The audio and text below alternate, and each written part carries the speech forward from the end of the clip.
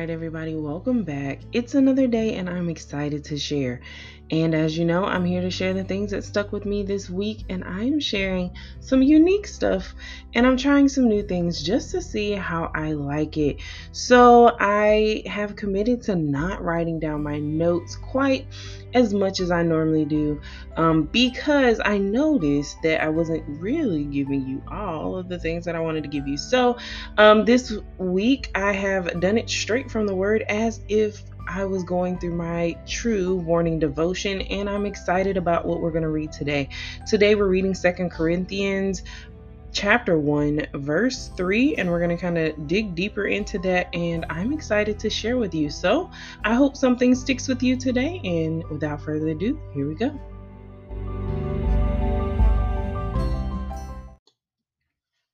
All right, and welcome back. So today I already told you we're reading from 2 Corinthians chapter 1 verse 3, but we're actually going to, as you know, we're going to read the entire context. We may not get the whole chapter because it is a little bit longer than the chapter we read yesterday, but we are going to look at some of the commentary that's in my amazing Bible.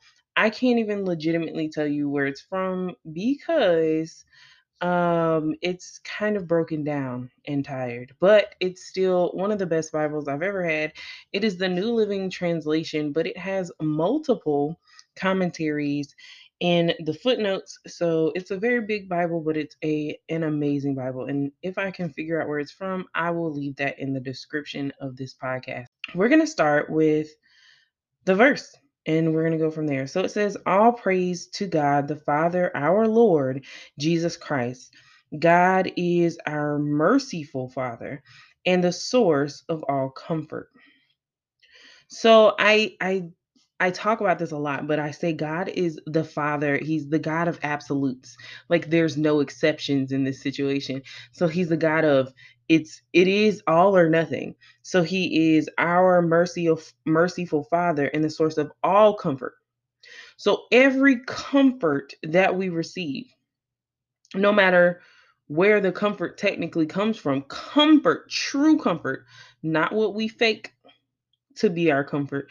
Comfort comes from God. So when I said not fake comfort, a lot of times we will run to an alternative source to get an off brand, a fake, a generic, a not the real thing, but trying to be what it is, a substitute comfort from other people. We'll try to go to our friends to get a substitute comfort, but what it really is an emotional pacifier. We're really getting this momentary satisfaction that can't truly comfort us, because comfort is something that we can rest in, and you really can't rest in the thoughts and feelings of your friends. You can't rest in that because eventually they will dissipate. But the promises of God are yes and amen. They never go away. They're always sustaining us. So the comfort of God, every piece of comfort that we truly receive, has to come from the Father because it is the only thing that never ends. As you know, I always go through and I kind of read around the text. So we're going to read around the text, and we are going to take some time to kind of look at it. So it says, this letter is from Paul, chosen by the will of God, and this is the first verse, to be an apostle of Christ Jesus from our brother Timothy. I am writing to God's church in Corinth and to all of his holy people throughout Greece. May God our Father and the Lord Jesus Christ give you grace and peace. So, you know me, I'm going to jump right into like the commentary. And it says, letters in the first century usually began by mentioning the writer's name, who wrote it. So, you needed that introduction. I want to know where this came from because that sets a precedence. When I teach my students in school, I always say, well, what's the author's credibility? Well, we already know Paul has a unique credibility. He is truly known as someone who suffered for Christ. So we already know anything that he writes is going to come from a place of someone who suffered for Christ. So Paul turns the usual colorless greetings that the Greek would do into a rich salutation by praying God's grace. So it seems like they're the kind of people that are like, Hello, sister. How are you doing, sister? I'm so excited to see. You have those people who just have to have that fake greeting. He's kind of like, okay, y'all fake greet. I'm about to real greet. I'm about to greet you with the grace of God, something that you can carry, something that you can have, and that you can actually take with you. So, he's one of those people who will take religious situations and apply the spirit and the holy spirit to it so that they can be delivered from that religious nature, that I have to do it this way, that tradition. So he's already breaking the chains of tradition in the first few sentences. So then he goes on and he highlights his calling as an apostle, his status as God's appointed agent for establishing the church. So he's like, hey, just in case you didn't know, let me tell you what I do, friends. But chapter 1, verse 3 through 11, he is talking about being thankful. He's talking about, in spite of the troubles that he's gone through, in spite of the weight that's upon him, there's a comfort from God. There's a peace from God. He's been rescued from death. It says in verse 4, it says, he comforts us in all of our troubles so that we can comfort others. Well, Paul is being the example of this, because what he's doing is he's saying, God comforts all people. He comforted me, so I know he can comfort you.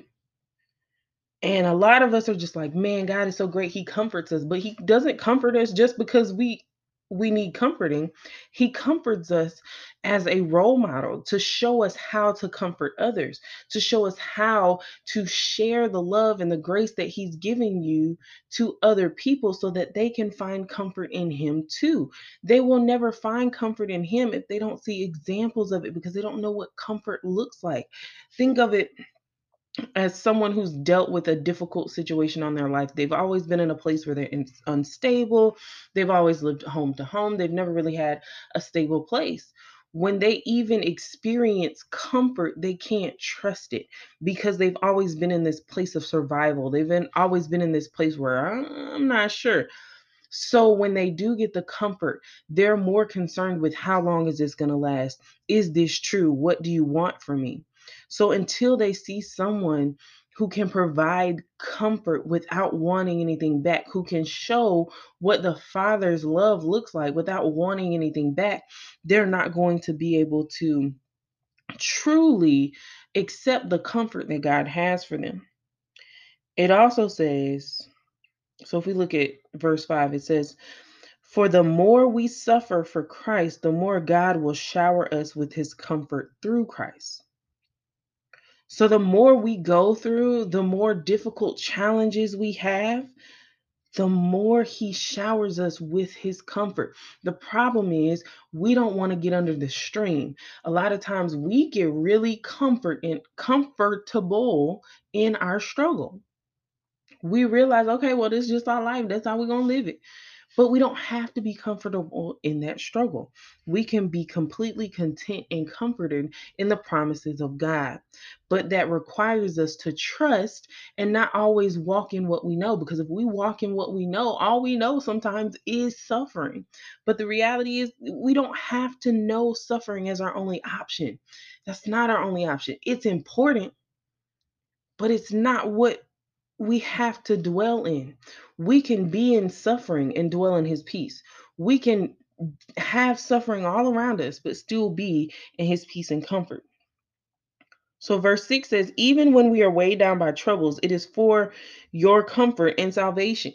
So, even the things we go through is really just an opportunity for the Holy Spirit to comfort us. So, rather than looking at our struggles as, oh, this is just what folk go through, look at it as, ooh, what is God trying to show me that I need from him and not other people?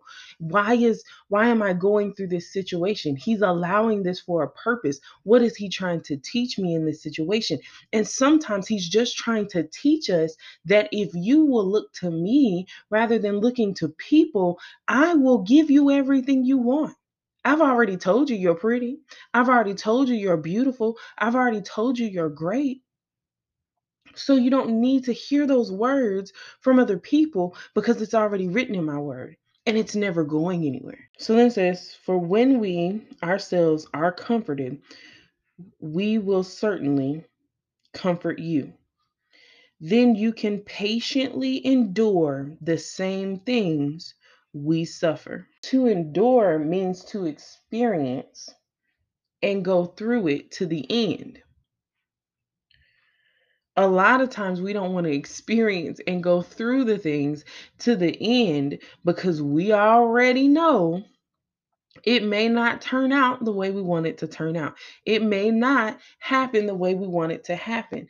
So when we go through these things, we're just like, "Oh God, release me from this. Oh God, I don't feel like dealing with this. God, I don't want to walk and wake up every day knowing that this is the situation that I'm currently in." But he wants us to endure, to go through it, to make it to the other side. And we have to do it patiently because it's not going to come in our time. Our time is not our time. God's timing is different than ours. We are confident that as you share in our sufferings, you will also share in the comfort God gives us. Hmm. Imagine being speaking to someone who's a Christian and they just started out on their journey and they're just like, I'm going through every time I turn around. Like, I don't know about this God, but it's just too much. Well, Paul's giving them the answer. I know you suffering, sis. I know. But just like I've been through the fire, I've been through the struggle, guess what?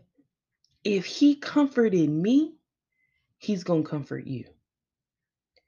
If you will just sit here in this with me, if you will understand that we're all going to go through this, if you will become a part of this community where we can suffer together, where we can carry each other's burdens, the one thing the enemy wants us to do is isolate ourselves from the people around us. And the more we isolate, the more we get in a position where we don't have a community to share in those burdens, to share in those sufferings. We think we're alone. We think God has forgotten about us. And the moment we think we're alone and we're forgotten, we have given over our hope to the enemy.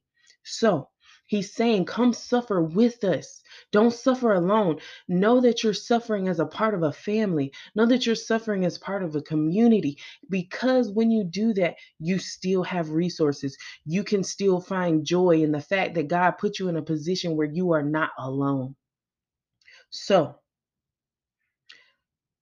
I'm going to stop right there because y'all know I will get all kinds of happy and get way past my time that I'm already past.